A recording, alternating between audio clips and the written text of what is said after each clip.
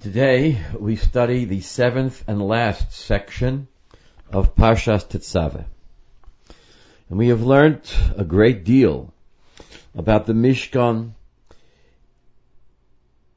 and in fine detail. Now the Parsha closes with the description of an additional and very important furnishing in the Mishkan, which has not been mentioned until this point. And it's kind of puzzling why it has not been mentioned. And that is the Mizbeach HaZahav, the golden altar, or the Mizbeach HaKtoras, the altar whose major daily function was that the incense was offered upon that altar every day, morning and night. And this Mizbeach HaZahav, this golden altar, was placed in the Heichal, in the inner, not innermost, but inner chamber of the Mishkan, right up against the menorah and the shulchan. Menorah on one side, shulchan on the other side, and the Mizbeach HaZahav, this altar we're about to read about now, a much smaller altar than the one we know about to this point, is removed somewhat to the east, but placed in the center between the shulchan and the menorah, the table and the candelabra. So it's between them, but east of them. Imagine a segol, three dots. You have shulchan, menorah, and Mizbeach HaKtoras. Now, why is this Mizbeach HaKtoras not mentioned until this point? One would think it should have been mentioned much earlier, together with the menorah and the shulchan, perhaps, or perhaps together with the description of the Mizbeach. Why is it put off here until the very end of Parshas Tetzaveh? There are various reasons given. One is given by Ramban in his commentary on this Parsha. And it is kind of a Kabbalistic approach, which we have been avoiding, getting very mystical in these technical teachings. But Ramban suggests something which is helpful in understanding the placement of this Parsha of the Mizbeach HaZahav at this particular point. And it is that the everything we've been studying about until now, the Korbanos, the Shulchan and the Menorah, and the Hashroas Hashchina, all of this is Midas Hadin. It is all God in His strict, more punitive or disciplinary mode. And now we're being told about the Mizbeach HaKtoras. The Ketoras has the power to soften, to modulate the Midas Hadin, the harshness of that aspect of God. So this is one reason given. The pasuk says, "Yosisa mizbeach miktar ketoras." You are to make a mizbeach which will be used to reduce to smoke the ketoras, the incense. This mizbeach, like the shulchan, like the other mizbeach, the outer mizbeach, this is the inner mizbeach. Atzei shitim ta'aseh. They are made of shitim wood. Ama orkova, ama rochbo ravua yihiyeh. It's to be square, an amma long and amma wide, and 2 amos high. Amosayim komoso, mimenu karnosov. And protruding from the 4 corners ought to be the 4 horns of the Mizbeach. V'tzipiso so zahov tahor. Like the shulchan, like the table, this too is to be overlaid with gold, the wood.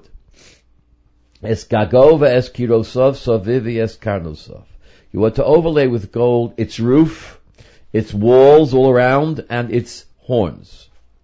Now notice, you are to overlay its roof. When we learned about the outer Mizbeach, the Mizbeach ha'olah, the Mizbeach upon which animal sacrifices are brought, the larger Mizbeach, there's no talking there of a gag, of a roof.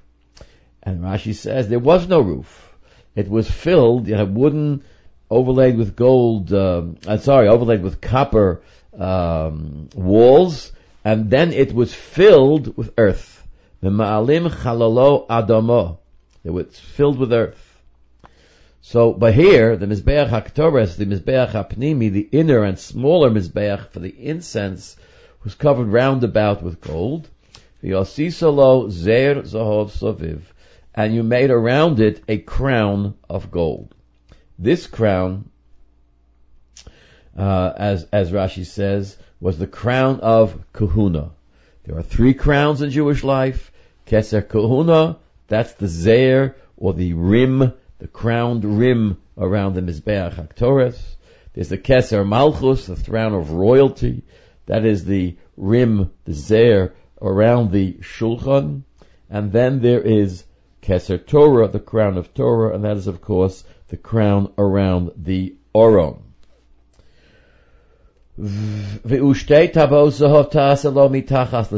Just underneath this crowned rim, you affix 2 rings, golden rings. Al shtei tzalosov. Rashi here says tzalosov here means corners. The 2 corners. Ta'aseh al shnei tzidav. Meaning the 2 corners of the 2 sides.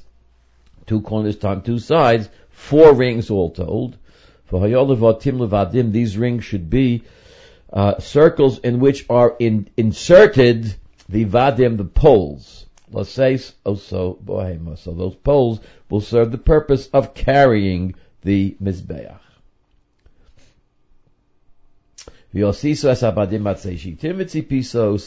Like other poles or rods that we've learned about, these poles or rods, these badim, are made of shitim wood, but they are overlaid with gold.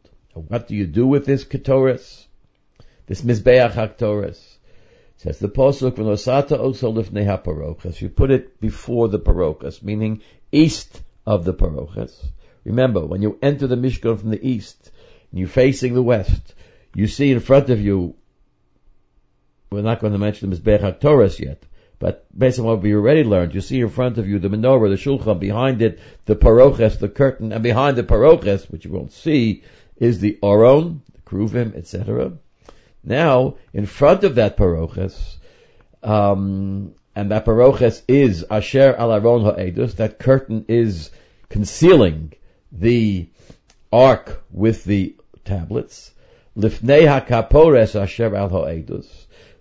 This paroches, this curtain, is in front of the kapores, the lid, which is on the edus. Asher ivoid l'choshoma, where I encounter you, where I meet you. V'hiktir olav aharon ketoras samim. What's the purpose of this altar?